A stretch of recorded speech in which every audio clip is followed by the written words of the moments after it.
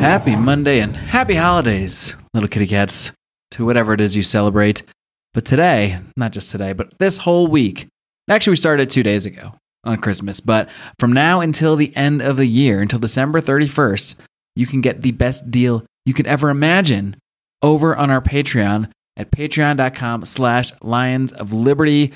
If you join on an annual membership, you will get not one, but 2 free months. That is up to a $200 value at the highest level. And we have all sorts of bonus content for our patrons. We have Brian's Daily Good Morning Bleep Head. We have Conspiracy Corner, Degenerate Gamblers, bonus segments with guests, live streams of most of my interviews. Just so much content for as little as $5 a month. Of course, you can get so much more at various tiers. You can get monthly calls with guests, discounts on all our merchandise, which we will have a lot of new merchandise coming because we have brand new logos, brand new branding coming at you in 2022. Look out for that. But you can check it all out on Patreon at patreon.com/Lions of Liberty. We need to empower people with not just the philosophical tools, but the inspiration to break free from the system.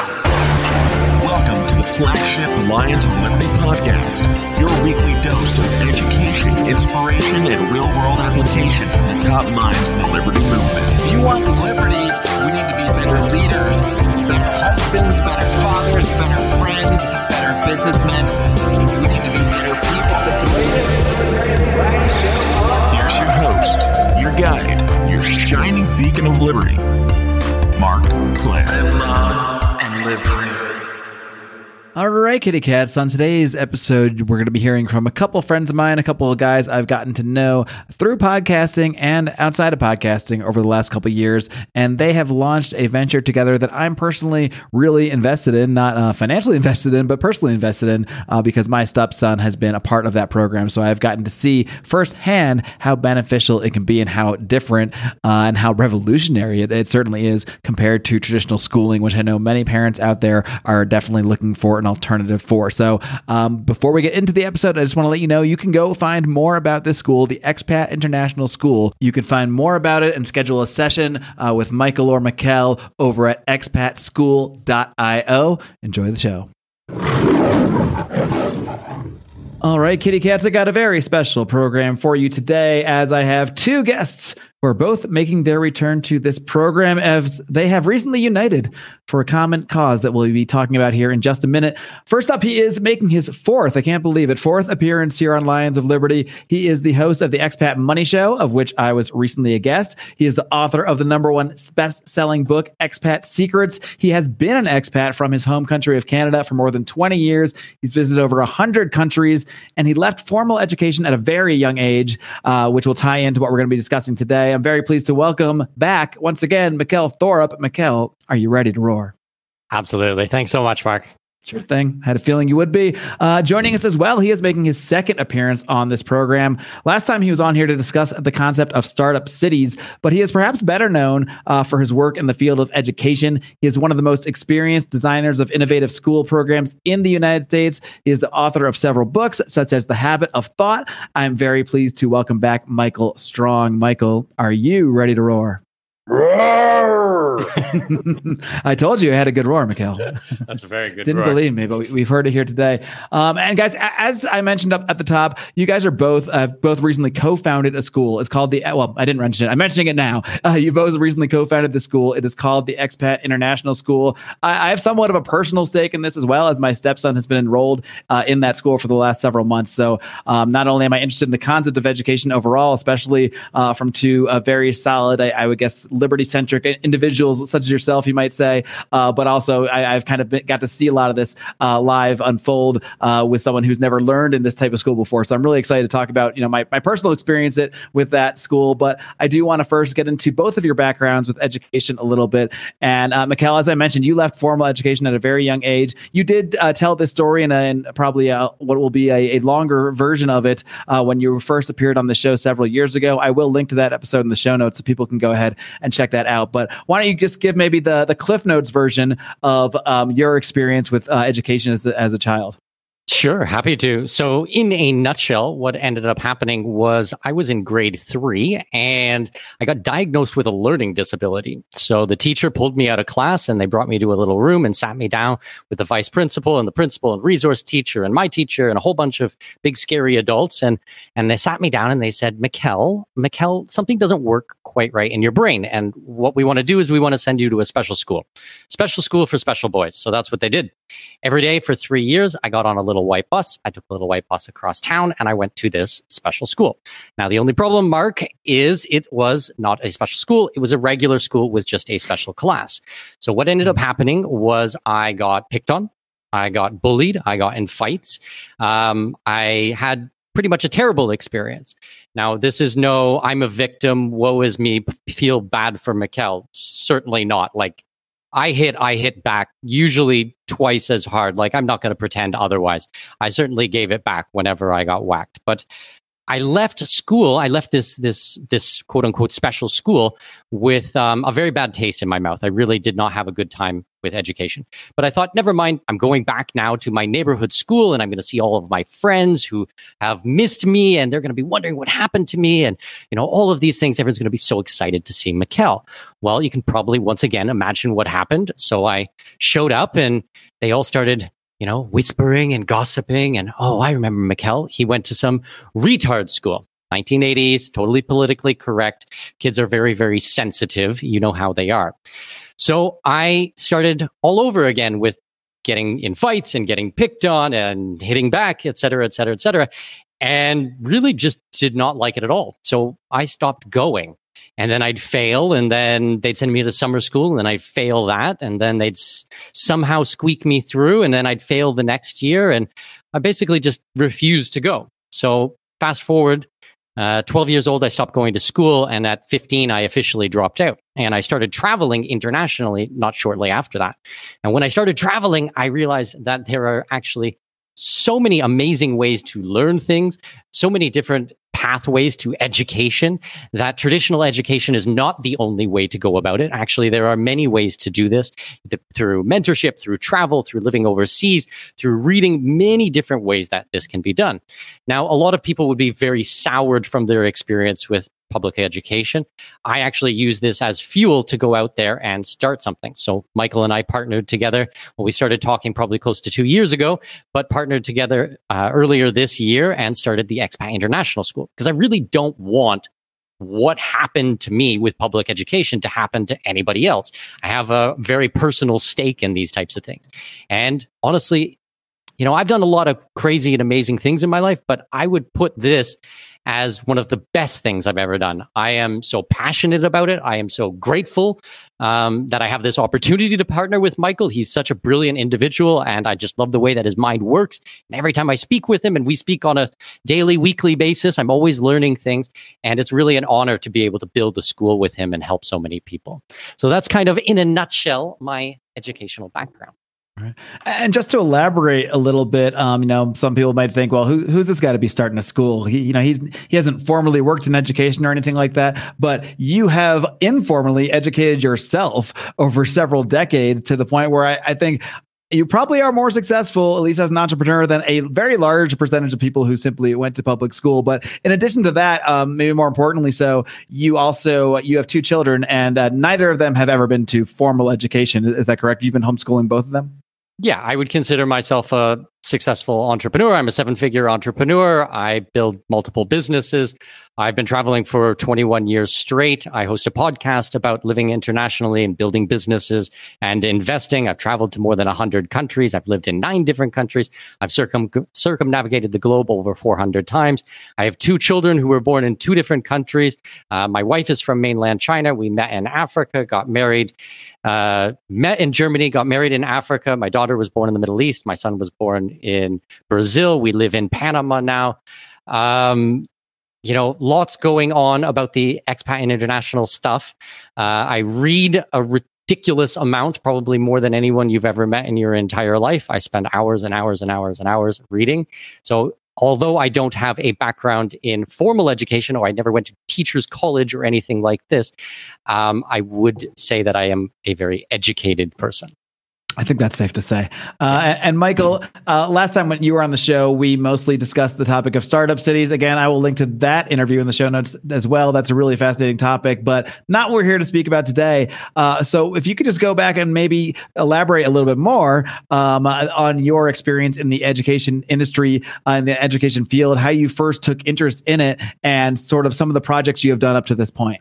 Well, absolutely. But before I get started, first, I want to thank Mikkel for all the kind things he said. And also, I want to brag about Mikkel's educational credentials.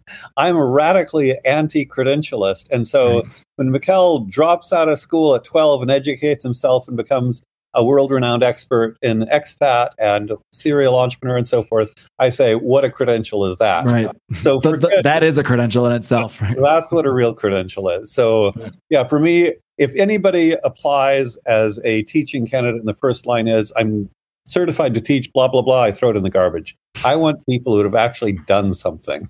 And Mikkel has done something. I love learning and I hate school. I'm a voracious reader, right there with you, Mikkel. I read a huge amount. And I think my experience of school was, I did very well, actually. Straight A's, went to Harvard, but it was boring. Secondary school in particular were the most boring and cruel years of my life. As an adult, I am never bored. Constantly I've got, 50 tabs going and reading and 30 projects and talking to people all over the world about all sorts of cool stuff. And, I'm sure I'd be diagnosed with ADHD and they'd medicate the heck out of me. And, without exaggerating, I might want to shoot myself if I was forced to go to school again.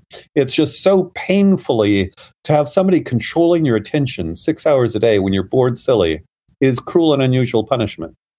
Yeah, and kids are mean. As an adult, if somebody's a jerk, I do not hang out with them. Simple. But in school, you're kind of, stuck in the cage with the other rats and they eat each other's tails. It's horrible. I went to school. I loved it. I hated, but I loved learning. I went to a college, St. John's College, Santa Fe, Annapolis, known for great books. There's campuses in Santa Fe and Annapolis. I had to slow myself down. But where you talk about ideas, I love talking about ideas. So basically, for the last 30 years, I've created schools where a core component is Socratic discussion, where the kids read, think, and argue about ideas. And it turns out kids love to argue. And your stepson, we start off quietly, but you get him going. He's got his ideas. He wants to defend his ideas. And that motivates thinking and talking and really learning. And so then we use that as kind of a platform for other things.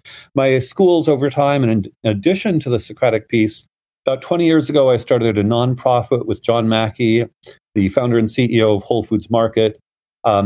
There we created a nonprofit devoted to entrepreneurial solutions to world problems. So I have one of the world's best networks of purpose-driven entrepreneurs.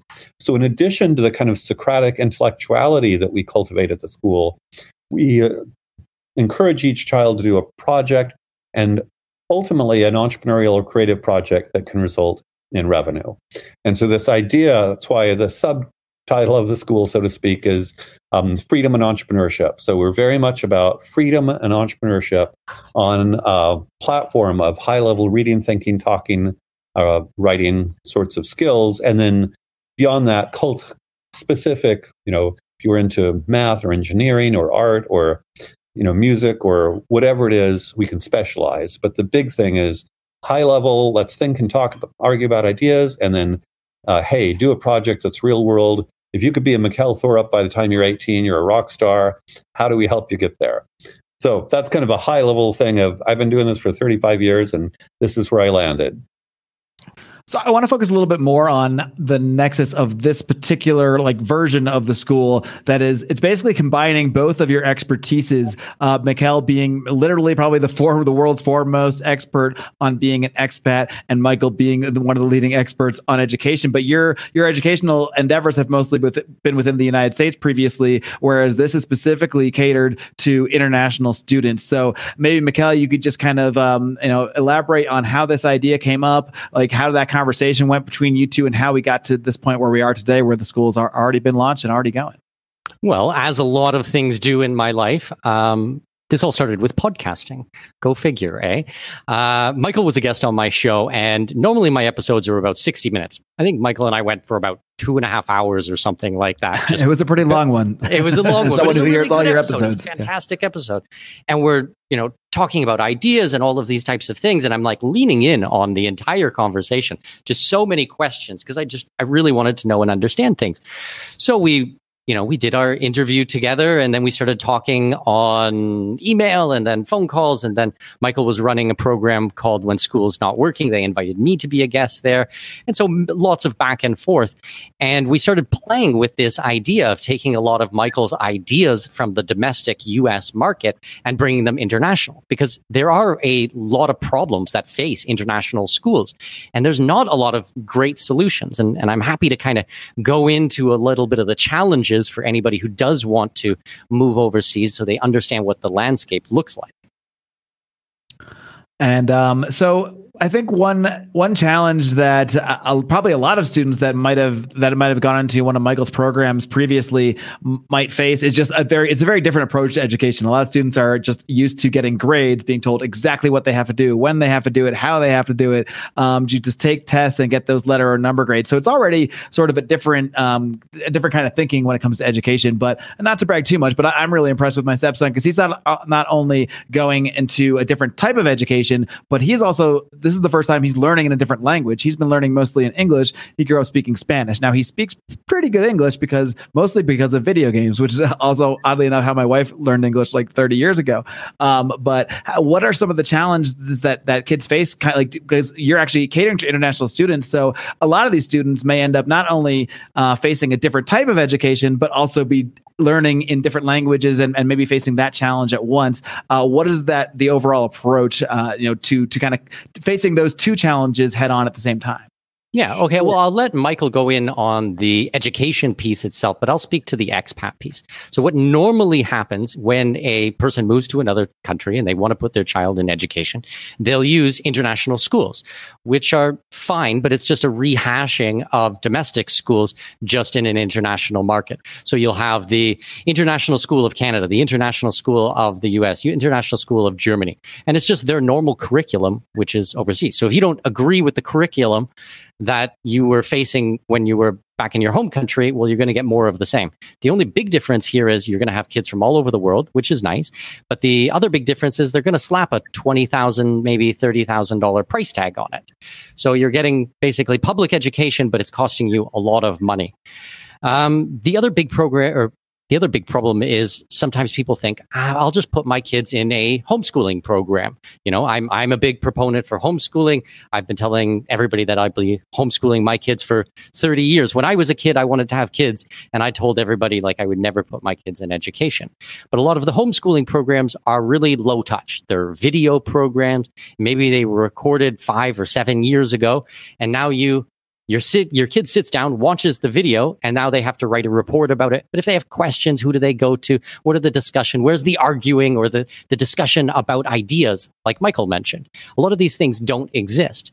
So those are some of the problems. Another big one for the international is, as an expat, a lot of people will move to a country. They'll live there for 1, 2, possibly 3 years. And then mom will get a job somewhere else, or dad will get a job somewhere else, and they'll move to another country.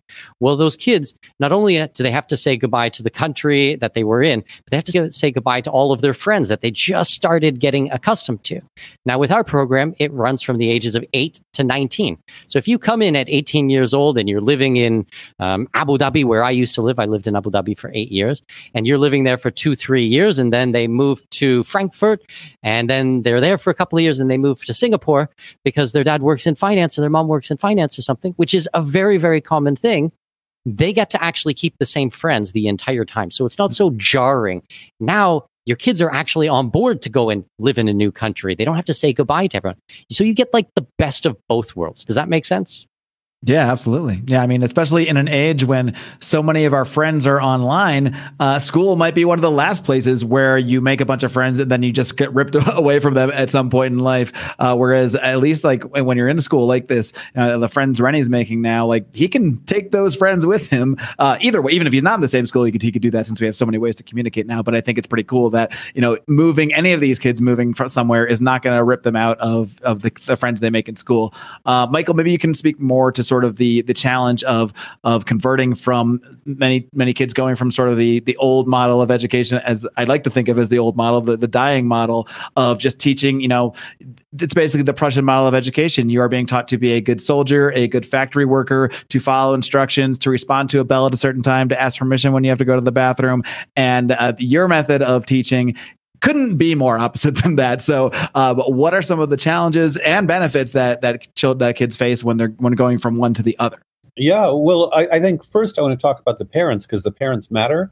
Even in the U.S., most of the last 20 years I've been in San Francisco, Bay Area, or Austin, and most of my parents have been entrepreneurs or creative professionals. Now I've spoken to about 50 prospective parents and some current parents for expat international school. And I would say what they really have in common is the parents are very entrepreneurial.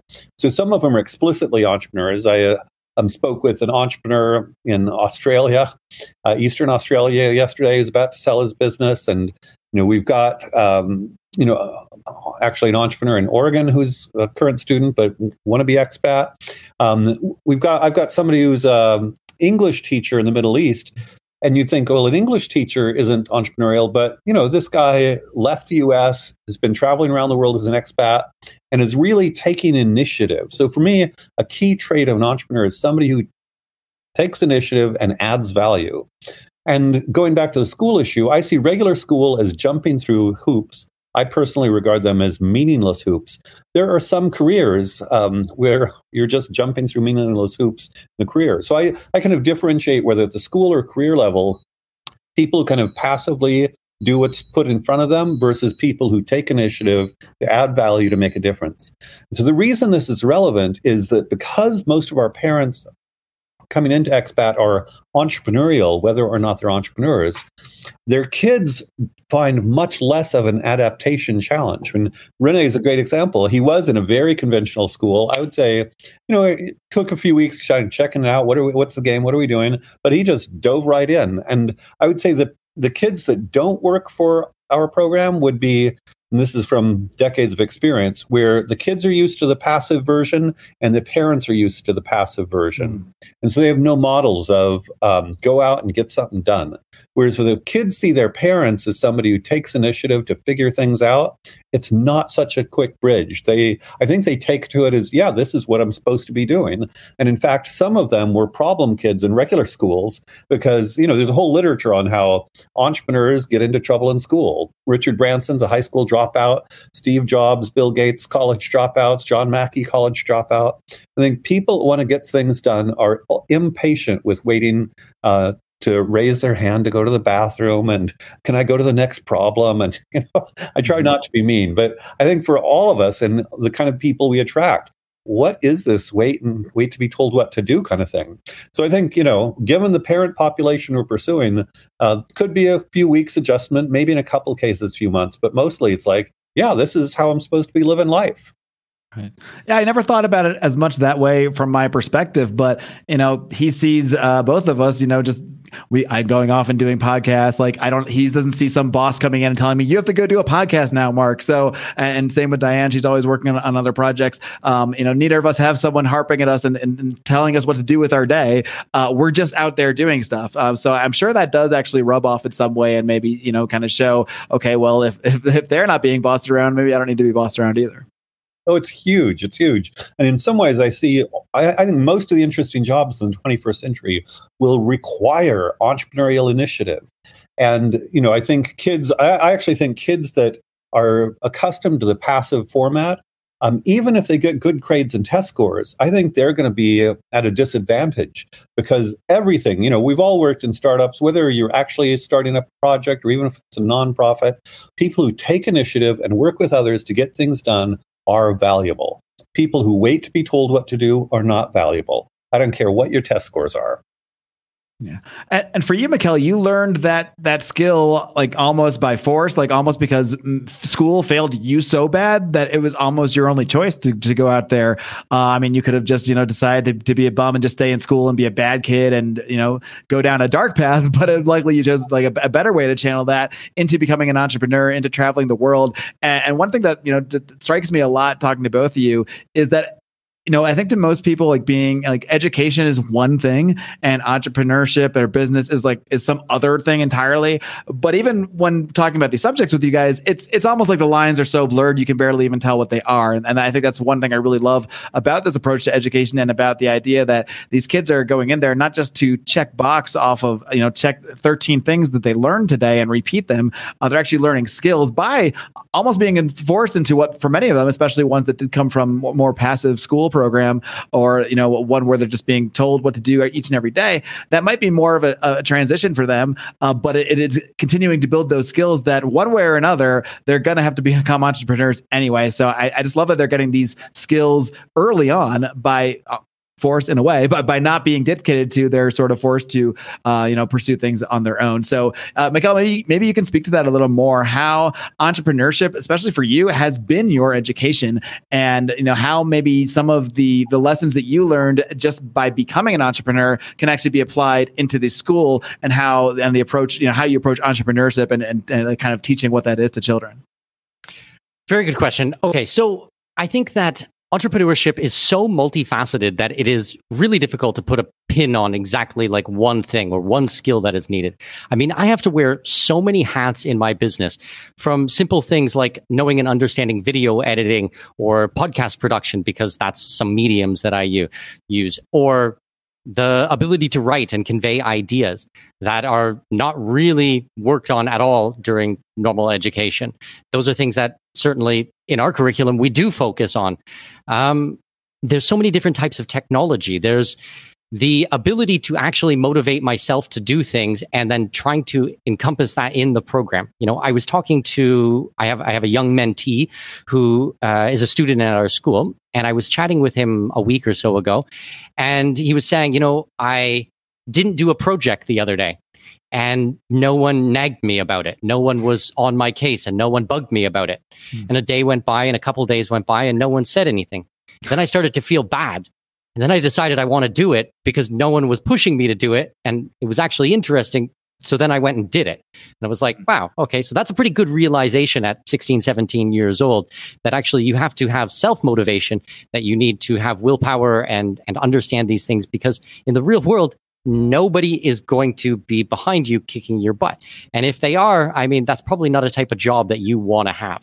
So trying to look at so many different aspects of entrepreneurship and how you incorporate them into the school is not always so apparent, but in a subtle ways, they're all over the place.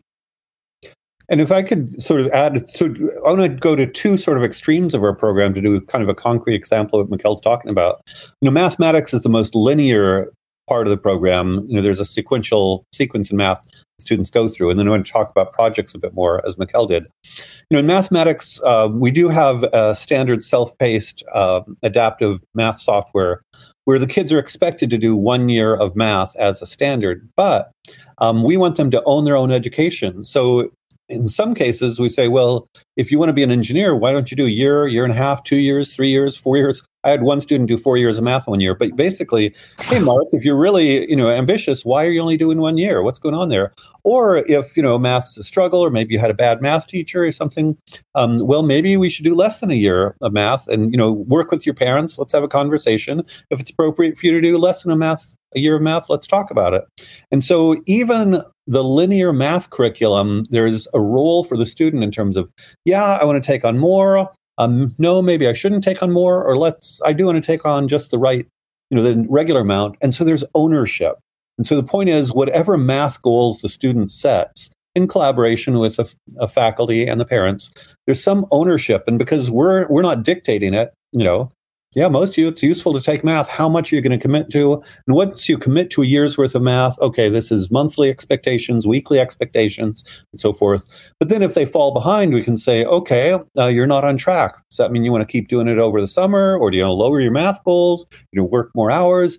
Again, we're just very pragmatic. What's your game plan? Let's work together so that you're actually, walking the walk. If you say you're going to do a year's worth of math and you're not, that's a problem. But whatever you say you're going to do, we're just here to support you and keep you honest. And then going the other direction, projects, we expect every student to have a project, but it's their own thing. They have total carte blanche in terms of what it is. We coach them in terms of, hey, if you're an artist, it's useful to learn how to make money. So, can you figure out how to make a living on this? But again, we're trying to be their coaches in order to help them become peak performers. And really, they have to step up and say, this is who I want to be. And I've had conversations with kids who play too much video games. And do you want to be playing video games? I might know one of those, but in your mom's basement when you're 30? No. 20? No. 18? Well, maybe not. Okay, so when are you gonna get a life, basically? And most of them come around pretty well, and that's they see other kids taking initiative too. So when they see kids as rock stars in their projects, do you want to be the kid who's not really doing much when you could do anything, but you're not? So there's also this kind of peer pressure to be doing something cool and sharing it with your community. Mm-hmm. And that parallels the real world so much more than school does. I mean, we're all humans. I think we're all motivated a little bit, even if it's subconsciously, by seeing the success of others around us. And there's that phrase of surrounding yourself. You're the most like the 5 people you surround yourself with the most. So if you're in school with a bunch of kids and they're maybe you're in work groups with them and they're doing these killer projects, like you're just naturally going to want to rise to their level or above their level, because you're not going to be the one left behind in that group. Well, exactly. And I think as long as you give people flexibility, and adolescents in particular, the kid who's a math guru, you don't want to force him to have to be an art genius.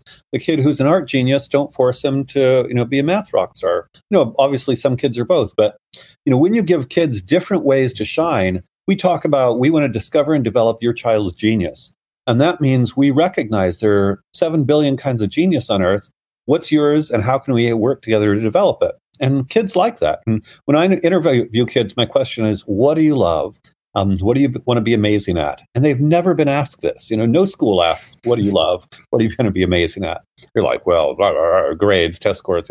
No. Who are you want to be amazing? What do you want to be amazing at? All right, kitty cats, time to take a quick break for a word from our sponsors at I Trust Capital. You've heard me talking about these guys for quite some time now. They've been a tremendous sponsor, and I really want to encourage you guys, if you are investing in cryptocurrencies or if you are looking to invest in cryptocurrencies, to check out I Trust Capital. These guys help you do this not only very easily, very cheaply with the lowest fees in the industry, but you can actually do that through their traditional IRA setup to protect those gains for your future. And now there is literally starting today, there is no better time to sign up for an account with I Trust Capital. Why? Let me tell you why. Starting today, they are removing their monthly fee. So you can sign up and you do not have to pay any monthly fee for doing so. Also, they are now giving $100 worth of Bitcoin to everyone that signs up through our link and funds their account. You can find that link at itrust.capital/lions. That's right, $100 of free Bitcoin for signing up and funding your account. And now there are no fees. So this is literally the best time to sign up for I Trust Capital. Go check it out at itrust.capital/lions. One thing I want to circle back to is the issue of language, because especially this being the international version of the school, is this a school that anybody could join almost from having any language background? Do the clients that you're reaching out to now and the parents you're connecting to, do they all have to have some base in English, or can they almost come from almost any language? Like how much of this program for the international school is catered towards teaching a new language in addition to this new learning method? And Mikkel, you can probably comment on this as well, just because I know you raise your daughter learning multiple language, so maybe it hasn't been done in a formal education format, but you certainly know the trials, tribulations, but more so I think benefits of children learning multiple languages from a young age. Michael, do you want to go first on this one, and then I'll chime in afterwards, because I have some points from the personal side. But yeah. Yeah. So de facto, most of our students already are speaking English, even if they're expats. I would say the North American expat market is a major one. We also do have some children for whom English is very much a second language. And as long as they have reasonable fluency, not an issue at all. We also have some students for whom they're just beginning English. And I would say it's slower and takes longer. And as we get larger cohorts of those, we'll have kind of specialized English on-ramps. So I would say as long as they have kind of middling level English, again, kids learn from other kids way better than they will ever learn from adults. Everybody knows kids who move to another country and on the playground within a few weeks, basically they're functional. A few weeks after that, they're fluent. And so that kind of immersion in peers is the most powerful way to learn a language. And this is because the peers are talking. It's not teachers talking at you. Basically, you're in a context where peers are talking in the target language all day. They develop fluency pretty quickly. And we with real beginners, we need more of an on-ramp. I just to elaborate on that, just from seeing my own, Rennie and his growth here. I think English. When I first met him, he was already speaking pretty good English, and I was like, "Oh, they teach really good English in these Mexican schools?" And she's like, "Not really. Like they teach them like a word a day, and they're not really teaching how to speak." But the reason he was able to speak so fluently is because he maybe plays too much video games, but those too much video games have introduced him to people all over the world, all of which they communicate. They all communicate in English, no matter where they are. All these these video game kids. So it is sort of the universal language of video games. So while he might have learned some words formally in school, the fact that he could naturally just talk to me in English without really thinking about it, that all just becomes from that real world peer-to-peer experience, not so much from the formal education. I think that there's a lot to learning languages, and it's something that I certainly want to focus when we're looking at the curriculum. So you have it from multiple fronts. You have it from the non-native English speakers who are entering the program. So as you gave it an example, Rennie speaks Spanish as a first language, but spoke English. But I think after 3-4 months now, his English is probably at a higher level. Whether you notice it in day-to-day conversation or not, just discussing more advanced texts, his vocabulary is going to grow quite a bit. We have another family where their son is from Thailand. He was in a public education in Thailand. There were 60 kids per class. He got very little interaction with the teacher. Mostly they were just babysitting and trying to make sure that kids didn't goof off. So now you put them in a program like ours, which is a maximum of 15. It's considerably different. And he's really blossoming. And I've had dinner with, they happen to be here in Panama as expats. So I had dinner with his parents recently and was able to talk to him in a way that I wasn't able to do, 6 months ago or a year ago when I had dinner with them then. So seeing the differences in the children as they grow and their interaction and their speed with the language is phenomenal. Languages, what we also want to be able to focus on is two other things. We want to be able to offer the entire program eventually in a second language. So we would like to do a Spanish version of it. This is not right now, but in the future, we would like to do an entire Spanish version. So this does a couple of things. It's actually going to open up for families who live here in Latin America and want their child to learn Spanish, or for families who the child does not yet speak English and they want to have them in a native English or native Spanish speaking program. So there's going to be a lot that is going to be done there. Then on the third front, we want to be able to add secondary, tertiary, different types of second languages to the kids. My daughter is 5 years old. She speaks Mandarin, Chinese, English, and Spanish at native or near native level for all three languages. We were going to teach her German for her fourth language, but we've changed to Russian. We are now focusing on Russian. We have a whole bunch of techniques. So she will learn 4 languages. A lot of the things that I learned on how to teach kids multiple languages, I learned from interviewing some of the greatest polyglots in the world on my program at the Expat Money Show. We have people like Ollie Ridges. Silent plug. There we go. Go download the episodes. Plug, yeah. And expatmoneyshow.com. I'll give you the full plug. And it's amazing to hear these people who speak like 8 languages and how they went about it. We're going to be doing a partnership, and we might as well kind of announce it right now. We're going to be doing a partnership with a really dear friend of mine. His name is Ollie Richards. He does a fantastic program called I Will Teach You a Language. His method is called story learning. And we're going to be offering a lot of these courses and this specialized ability to acquire languages will be taught through his program. So there's so many amazing things that we're going to be doing with languages that are going to really help international families, which you would just never, ever get in public education. Public education for language learning is rote memorization from someone who doesn't really speak the language all that well, usually. And it's just memorizing vocabulary or verb tables or conjugation. And at the end of 4 years of high school Spanish, most people can get by like hardly at all. They can't really say too much. I can speak to that experience very personally. I took, I think, 4 years of high school Spanish and maybe another year or two of college Spanish, and then went traveling and realized how much I couldn't speak Spanish at all because I may have learned, and I think it's speaking to the exact same thing. Like I was learning test taking Spanish. I was learning how to memorize a word and then match that word somewhere on a test later, but I was never, and maybe even to write paragraphs, but never really learning to speak. You know, I can speak with other students who also aren't really fluent. I could speak with the teacher who, like you said, probably wasn't really fluent. She's not going home and speaking Spanish. I can say my Spanish, and look, it still needs work, but it's gotten better just from nothing more than just being in Mexico and being around people speaking Spanish more. I find I'm able to now start reacting to Spanish more instead of where I was always finding myself 3 sentences behind because I'm trying to catch up on the translation. But that's my brain being stuck in the old learning mode where I'm trying to translate as I go, as opposed to just sort of your brain understands the language. And just to speak to Ali Richards' course as well, I recently started taking his course because I wanted to take my Spanish to a new level. And right away, and granted, I've only been taking it for a couple weeks here, but I was blown away by how obvious his method should have been to me, like where you're just learning by listening, which is very similar to how I'm learning by listening in real life here. But that it just makes so much sense to me and to your brain, I think more importantly, to learn via listening and via story than by learning through this old, this sort of dogmatic memorization method, which maybe I remember words, but they quickly go away if you're not applying them and using them in everyday life. Because it's not learned in context. You need to learn everything in context. And that's really what we focus on. Not rote memorization, understanding to a deep level. So you're taking ideas and concepts and taking them from working memory and moving them to your long-term memory. That's where you're really going to keep them forever.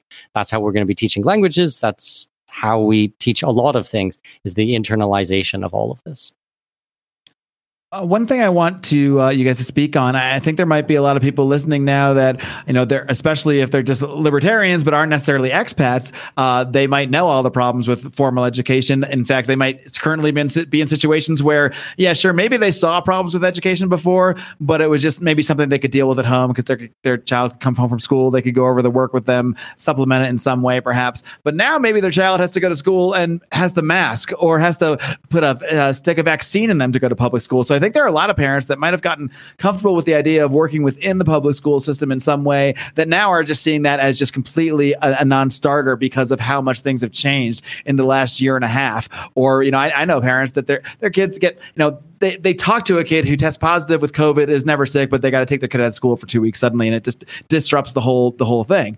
So I think there are many, many parents out there that, regardless of if they're even thinking about becoming expats, are definitely thinking about different kinds of schooling. So maybe you can both speak to this. Is this for just only for people that are going to be international, or could this just be for a regular family too that is thinking, this is not working for me. I cannot possibly morally send my child back to a public school for one more semester. Maybe this is a way to bridge our way out of that. Either of you could speak. So I think that the idea of the school is international. Doesn't mean that you actually have to be living overseas. If you're living in wherever it is in the United States or Canada, you're 100% welcome. If you want your child to have an education which is based on values of freedom and liberty, I mean, I wouldn't brand us as succinctly a libertarian school, although I will certainly say I am very libertarian with my values. Certainly not from the political side, but from my values, I am extremely libertarian. So a lot of me. And when Mikkel says not from the political side, just to clarify, I know what he means. He means screw the LP. Who cares about that? I don't know anything about the LP. So sorry, anybody from the. I'm not even American myself. So he's a Canadian in Panama. Who left 20 years ago. So I don't follow the LP at all. But I do hold the values of liberty and freedom and peace to my core, who I am. That is my North Star. I will absolutely come out and say that. Now, a lot of this comes through the school. So if you don't like the political situation, if you don't like what is happening with public educations, then expat international school might be a good option for you. It is also a huge advantage because the world is growing. I mean, it is no secret internationalization is a huge thing that people need to understand. Multiple languages, dealing with different cultures, different history, different religions, different types of people in different situations of different ages who come from different backgrounds with different perspectives. That is the world that we live in, and it continues to grow. So if you want your child to be competitive in this new environment, then having an international experience is really valuable. And just to that point, excuse me. First, in terms of COVID, I would say one thing that COVID really did is expose more to parents. Excuse me. I do have the UV light, Mikkel. It's just I'm not at home. But I think we need to cut this one. Yeah. Yeah. But just how I'll cut out your cough. Don't worry. Yeah. Okay. Just how boring and meaningless school is. So I think as a lot of parents saw the school curriculum piped into their homes online, they're just, oh my God, I can't believe my kids have to suffer through this. Yeah. The other thing I think is, in the US, the whole critical race theory is the headline, but really I think the issue is that children are taught that everyone's a victim or oppressor on racial metrics.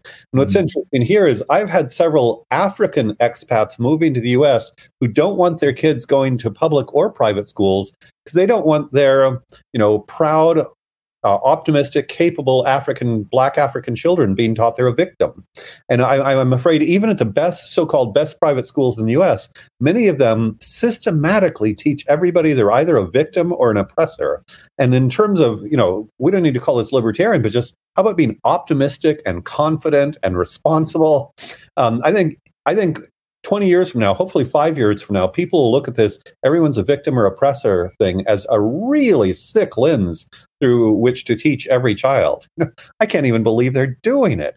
And so I'm seeing people leaving the system for all kinds of reasons, including the boredom and meaninglessness. But also, who wants their kid to be disempowered? It's stupid. Right. And just by nature, if you're creating, children and students that come out of this type of schooling who are more honest, who are able to discuss serious issues. I mean, that was one thing that just blew me away when I saw like some of the topics you guys discussed. Things like, is it okay to lie? Like deep philosophical questions that really you can go in a lot of directions with. Like I never was challenged to think about things like this in school at all, not even in the most remote way. And to be able to see young children being challenged with these ideas and being allowed to just sort it out and talk it out amongst each other. I mean, that's just so radically different of a method of schooling than I ever had the opportunity to have when I was a kid. So that's one thing I'm just enjoying so much, being able to see. I almost want to go into the school. I want to be in his classes because I'm kind of jealous that I never got that kind of education. I had to give it to myself more as later in life, more as an adult, when I finally realized, oh yeah, I didn't actually learn anything about life in school. I did learn how to answer some questions and how to take some tests, but it didn't prepare me for this stuff whatsoever. I had to end up doing that on my own. So I think it's just so awesome these kids get to have a head start in that mindset, which you just don't get from public education. One thing, go ahead. Thank you. I just want to. That's such a great example, Mark. I wanted to connect it because going back to independent and responsible, I think kids, everybody is constantly lie, not lie, shades of truth, how frank, how honest, and so forth. Mm-hmm. And you can tell kids don't lie, but it's so much more powerful for them to have an honest conversation with each other about when and where they might lie, might not lie, shade the truth a little bit. And then it's okay to lie to the cops. We can teach them that. That's half of a joke, but not really, but maybe. But yeah, they come to their own, they decide who they are and what they stand for. And that's, I would say, fundamental to being a responsible agent in the adult world. Who am I and what do I stand for? For sure. I just want to go over a couple questions that might be popping up in the minds of parents. I almost said potential parents, or maybe potential parents too. People might be thinking really ahead here. That they might be thinking when it comes to putting their child in a school like this. And obviously, they can also schedule a call and actually talk to you guys about this. But maybe we can address some of these right here, right now. And I think one of these things just goes back to the fact that it's a very different kind of method of teaching. It's based on the Socratic method. Socratic Socratic questioning. Maybe first, before I ask some more detailed questions, maybe you could just elaborate a little more, Michael, just on what that means, like and how that is so different from what the more traditional methods that they would get in a public school. Yeah, let me walk you through a standard middle school day. Just elementary and high school are similar, but we first of all 10 a.m. to 4 p.m. Central Time is a standard schedule, so we start a little bit later, which is nice. Pacific it's still 8, but and we'll eventually have time zones around the world. We're looking at a European time zone and possibly an Asian one soon. But the first half hour community, we let kids connect. We believe that, especially in a virtual school, it's important for them to build relationships so they can talk and hang out and so forth. That's great. Then we get into the personal growth. And your example of, a line is one of the personal growth topics. We've talked about how do I learn from my mistakes? How do I set goals? What do I do when I'm angry? We have half an hour of 15 to 1. As Mikkel said, we're talking about these issues related to how do I become a better version of who I am? And I think that's very powerful. Then a little break. Then Socratic, that's where we read something complex together, philosophy, poetry, economics, whatever, and discuss the ideas in it. So it's a bit more academic and so forth. As they're reading something, it's typically something complex. They learn to read more complex material, but they're arguing it with each other. And kids love to argue. So a lot of times kids will visit and they want to transfer in the next day because they love it so much. Kids, if anything might make them libertarians more than anything else, it might be to learn to love to argue, because that's definitely part of the club. Then writing, then they're expected to write based on what they've been arguing. A lot of flexibility in what they write, but we do want them to learn to reflect in writing what they've been thinking about. The projects, they're expected to do a project that is of their own interest, but they're expected to learn to set goals and develop that project into a bigger thing. And then, middle school math and science. Math, they do have the individualized self-paced curriculum. They also do group problem solving, which is fun talking and arguing about how to solve math, while they also cover whatever they've committed to mathematically. And then science includes both, the experiments as well as the Socratic discussion on science. What is evidence? What is, what is science? What is rationality? How do we know when something's been proven? What's a theory? That kind of thing. You don't just teach them science as whatever, like Anthony Fauci says. You go a little deeper than that. We want them to think about it, and we want them to come to their own judgment, bit by bit, in every discipline, and own their own education and their own opinion. All right, gang, got to take one quick break to tell you about our amazing, wonderful friends and supporters over at Lorenzotti Italy. Lorenzotti Italy is the #1 place for you to stop and order some fine, premium Italian coffees delivered right to your door in these neat little tins. And if that wasn't enough, you get to do so knowing you are helping a sponsor of this program. And if that weren't enough, you get to order using your Lions of Liberty discount code. That discount code is ROAR, and it gets you 10% off your order. So head on over to lorenzotti.coffee and use discount code ROAR for 10% off some fine premium Italian coffees. Yummy, yummy, yummy. All right. So one thing I think parents that are used to a traditional education might be a little thrown off by, and that a lot of students might be very excited about, is to hear that they do not get grades and they don't get traditional grades. So how do parents get feedback? How do the children get feedback? And if they're not being held accountable by this traditional grade system that we've all become accustomed to, here in Mexico, it was like a 1 through 10. Rennie was like a straight 10 student before going into this. So he mastered that kind of schooling. But how do you get feedback to the parents and kids, and what kind of accountability is there to make sure that, a kid's not getting the equivalent of F's, but not even knowing that and not able to improve upon that? I think that's the one thing that's going to be hard for a lot of parents to wrap their heads around, not having ever been exposed to that concept before. Yeah, no, great question. First, at the high school level, we offer both an accredited version and an unaccredited version. The accredited version does require traditional letter grades, A, B, C, D, and computing and GPA and so forth. And that's because some parents prefer that for the high school. We can get students in the unaccredited program into colleges, if they have great SAT scores and projects and so forth. So it really is a case-by-case basis, but we do offer the traditional grades as a high school option for parents that want that. At the middle school option, we have quarterly reports, which are like report cards, but it's narrative, and we talk about what they're doing and so forth. And then also, if students are not working, the guides, we call them guides rather than teachers, can reach out to parents and talk about it. And with some students, we've had conferences, a few students, multiple conferences. But the idea is, every child should be at grade level performance or higher in math, reading, and writing. And unless there's been an agreement. So if we all agree this student's going to do less than half a year math, then as long as they're on track to that. But if the goal is a year versus math, we want to be talking about that. The idea is grade level mastery. And within that, communicate with parents in terms of, are they on the ball? Are they responsible and so forth or not? Systematically through quarterly reports and informally when a need arises. And some students, no need at all. Other students needs a little bit more. We're really flexible with all of these things. So it really comes down to the family themselves, what they want for the child, what the child wants for themselves. And we can tailor make a lot of these things based on those needs.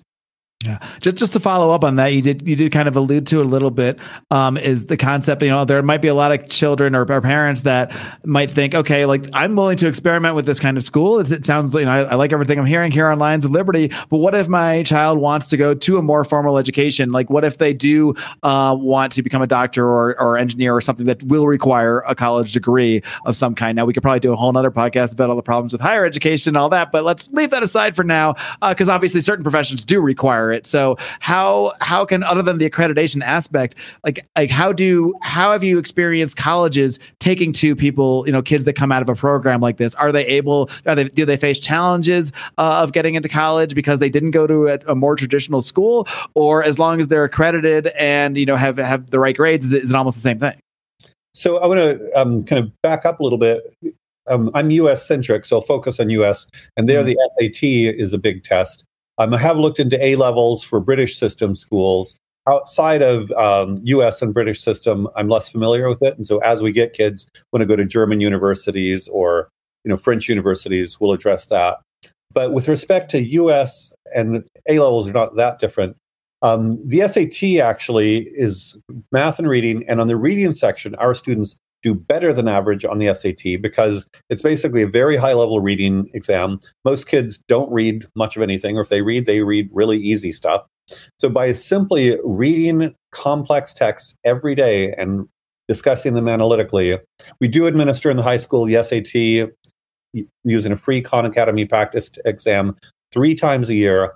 We actually are more SAT focused than in more schools, and our students do better on the SAT than they do at most schools. Yeah, I certainly never I don't think I hardly got any prep from the school. I think I might have done some stuff outside of school. But. Yeah, and math is similar. So in general, our students have both great SAT scores, and more importantly, from 9th grade, they have a target. So depending on what your SAT is, you can look at, average SAT for Harvard, wow, got to get there. Average SAT for University of Nebraska, maybe not a big deal. And so at least they know. Anybody can, I think if people have goals and they know where they're going, they can generally achieve those goals. We're very focused on let's achieve your goals for college from an early age. And then the other thing is college courses. Advanced placement are one option. But right now there are hundreds, thousands of MOOCs you can take online. And so we recommend that the students, focus on getting the SAT score they want with our support, and then also taking a few college courses and doing well on them so they can prove to colleges they've done well on them. And then finally, the projects themselves are very impressive achievements for college admissions. Just to riff on that briefly, there's a notion that you need regular extracurriculars, varsity sports, student council, volunteer work, yada, yada, yada.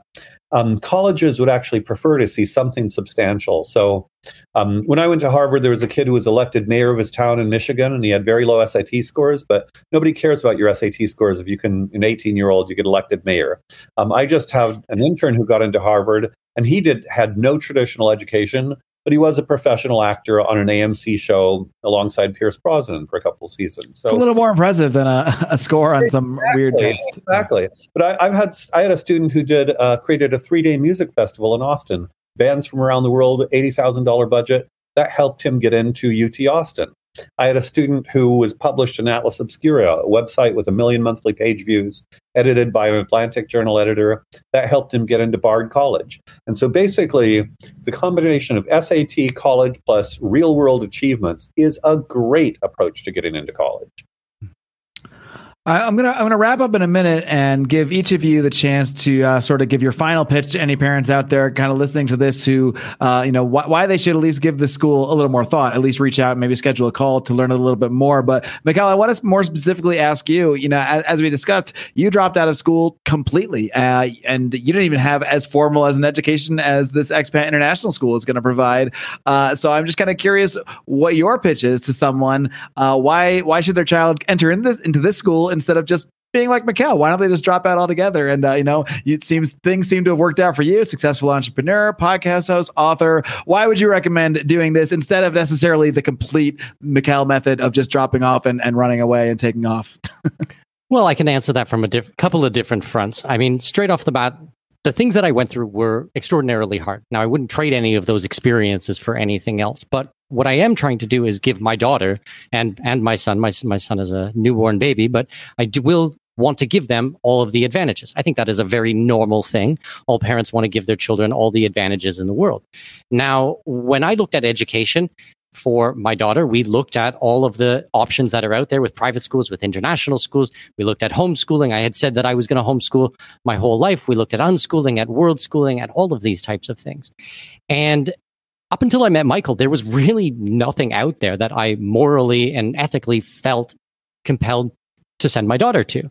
So we actually went out there and created it. We created a viable solution for families who respect liberty and freedom, who want entrepreneurship for their children. We were just talking now about university, and if my daughter wants to be a doctor, I will be very happy for her. Obviously, from my side, I would be thrilled if she would like to follow in her father's footsteps and be an entrepreneur and do what daddy does. Doesn't have to be the same as me by any means, but whatever she wants, I want her to be happy. That's it at the end of the day. I don't think that what public education is set up to do is to make children, allow them to be happy and successful and get what they want out of life. I mean, we don't know how long we have on planet Earth, and I don't want to waste anybody's time, and I don't want to waste my kids' time going to school in an environment which is horrible and a detriment to her mental health and her well-being, which is exactly what we're seeing right now. So in a nutshell, I went out there and created what I would consider the best education after reading roughly 3,000 books, traveling to over 100 countries, speaking multiple languages, living all over the world, working with mentors, living a very, very full life. I went out there and created the school that I wanted for my kids. Does that make sense? It sure does. And Mikkel, I'll let you take us home. Give us the final pitch for why anyone on the fence should consider checking this out. At the very least, schedule a call with you guys, learn a little bit more. Sure. Well, I'll start with a very simple metric. If you suspect that school is a waste of time, listen to that suspicion. It is a waste of time. Maybe not for all kids, not all schools, but if you suspect that your child is somehow not using their time as optimally as possible, if you think that your child is not learning as much and as fast as they could, listen to that voice. If you think your child is not as flourishing and happy and vibrant and alive as they could be, listen to that voice. Just give you a couple of examples. I think the system has told us that we need school. Now, learning is useful. School is not necessary for learning. Mikkel is a great example. Our series, When School's Not Working, look it up, whenschoolsnotworking.com, has about 50 interviews with educators, but mostly with people who had alternative educational paths and rocked it. We've got John Deming, whose daughter Laura Deming got into Harvard at 14. She was got into MIT at 14. She was completely unschooled, and she had no traditional transcript, but she was capable. So what I always look at is, would I want to work with this person? Would I hire this person? Would I start a company with this person? And that's what matters. And yeah, if you're a math rock star, maybe get into MIT at 14. If you're creative, do you deliver a great creative product on time that impresses me? Do I care what grade you got in 7th grade science? What? It's just insane. I think once people really look honestly at what matters as an adult in terms of personal happiness and well-being or professional performance, and really look at how many hours of school actually were relevant to that achievement. And for me, reading was valuable as a kid. How much of school was valuable? Very little. So bottom line, listen to that voice. If you think your kid is not thriving or is not learning as much or as valuable a material as they can, listen to that voice. Nothing else, talk to us. And even I'm happy to recommend other programs. So if your kid's not a right fit, but they're not thriving, let's talk and let's find a program where they will thrive.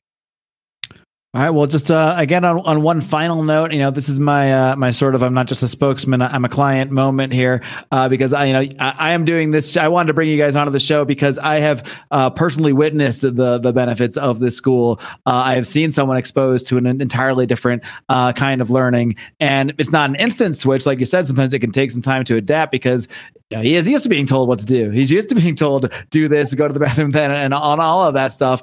But I can already see how much value there is in it firsthand, how much value there is in showing that you can be independent, that you don't need to just have your entire day dictated to you. You can actually guide what you want to do, guide the things you want to learn, and to see someone getting that at a young age, where I was probably legitimately in my 20s before I started thinking about some of the things that he gets to learn in this school. So I can't recommend it highly enough. I don't think it matters where you are. If you're someone that's been considering pulling your kid out of public school in any way, shape, or form, I think this is definitely something that could be a great first step, even if you have no plans to leave the country or be mobile or in any other way. So that's my final word. But I thank you so much, guys, for coming on the program. I really do appreciate it. Great to see you again, Mark. Thanks so much. Come visit us, expatschool.io. You guys can find out more on our website, schedule a call with us, sign up for our newsletter. We're putting out lots of great content on there. So even if your kid is not quite of the age yet, we're happy to keep in communication for when they are. expatschool.io. Thanks so much, Mark. Even if you're just working on having a kid, you can still get some information. We actually have a lot of people like that who are like, really? My son is 2 months old and I'm just trying to get ahead with their education. So all right. Great stuff. All right. Thank you so much, gentlemen. Keep up the great work. Keep on roaring. All right. So bye-bye. All right, kiddies. I hope you enjoyed learning more about the Expat International School. Again, check out more. Book a session. You can learn more about it directly from Mikkel or Mikkel over at expatschool.io. And that wraps it up for the flagship for this year. I'm really excited about next year for a couple of reasons, and I want to tell you about them right now. First of all, we got some new branding, some new logos. We are still Lions of Liberty, but we have some updated logos that you should be seeing popping up there in your podcatchers. And with new logos comes new merchandise. So I want you to head over to lionsofliberty.store, check out our revamped. It's not probably right as of the time you're listening to the show, it's probably not there quite yet, but very soon, within the next week or two, we will have revamped merchandise with our new imagery, new branding, new logos, that sort of thing. And of course, the best way to get that merchandise is by using your discount that you get by becoming a patron of Lions of Liberty. You can support us on Patreon over at patreon.com/Lions of Liberty. You can also now support us on Locals over at lionsofliberty.locals.com. And now, if you were already a member or a supporter on one of those platforms, you would have already seen the debate between Dave Smith and Spike Cohen on Borders. This was an awesome debate, guys. I was absolutely floored. Probably one of the best, if not the best debates that I've ever hosted. And this one is for patrons, live for patrons. It was live for patrons, live for our Locals people. The normies of you out there, we love you, but you do have to wait until next week to hear it. So tune in on January 3rd, the very first episode of the year of Lions of Liberty, for that Dave Smith versus Spike Cohen debate. But if you just can't wait, you can head over to Patreon or Locals right now. And there's no better time to join, because right now, really between now and December 31st, just a few more days, about 4 more days left, we are giving away 2 free months if you join up as an annual member on our Patreon. Now, Locals, we don't really have that option. So, there's another promo we can get you for Locals. We are, letting people sample Locos. We're going to be sending some free codes out for that. But for Patreon as well, if you want to just join up for a whole year, we have so many levels. We give out so much free merchandise, have so many bonus shows like Conspiracy Corner, Brian's Good Morning Fuckhead, Degenerate Gamblers, bonus segments with guests. So much audio content for you out there, as well as live versions of my program and many of our other episodes, including, of course, the aforementioned Dave Smith and Spike Cohen debate. So if you get on there right now, an annual membership, you get 2 whole free months. It really does not get better than that, folks. Lastly, as we wrap up before we head into the new year here, I want to let you know we do have a slight tweak coming to how our feeds are going to be coming at you. If you are a fan of all 3 of these shows and you listen to each and every one of these shows each and every week here at Lions of Liberty, you don't necessarily need to do anything. This feed will remain intact. The name of the feed is going to change. Instead of just being called Lions of Liberty, which has just been the name of my show really since the beginning, it's going to be called the Lions of Liberty Network. So the Lions of Liberty Network feed will be just like this feed you've been listening to. It will have all 3 of our shows. It will have myself on Mondays. It will have Brian with Electric Liberty Land on Wednesdays, John Odermatt with Finding Freedom on Fridays. Occasionally, we may also have some extra bonus shows within that feed where all the 3 of us cross over when we get together for various roundtables and that sort of thing. Additionally, however, and this can be either if you really are just more of a fan of one of our shows, or if you just want to, get a little more organization in your feed, mind you. But we are each getting individual podcast feeds for each of these podcasts. So my show will still be Lions of Liberty, so you can find that feed as Lions of Liberty with Mark Claire. You will also be able to find Electric Liberty Land and Finding Freedom as separate feeds. It might not be up by the time you're listening to this, but within a week or so. So we just want to give you a little bit of a heads up. So you can subscribe to the individual feeds. Now, the individual feeds may also have some extra content of their own, because there's oftentimes that we have some extra content we want to put out, or we do a segment on another show that we really want to share, but we just don't want to clog up this main feed with it. So a lot of that stuff will be on those individual feeds. So you could just subscribe to all 3. You could just stay here if you want. If there's just one show that you prefer to listen to all the time, and you just want that one in your feed, you can just subscribe to that one. We just want to give you guys all of the options. So that's what we are doing heading into the new year. That being said, heck, there's just a few days left. I'm going to go live the rest of the new year in style here in Mexico. So I wish you all a very happy new year, and thank you all for your support. Until next time, until next year, my friends. Live long and live free.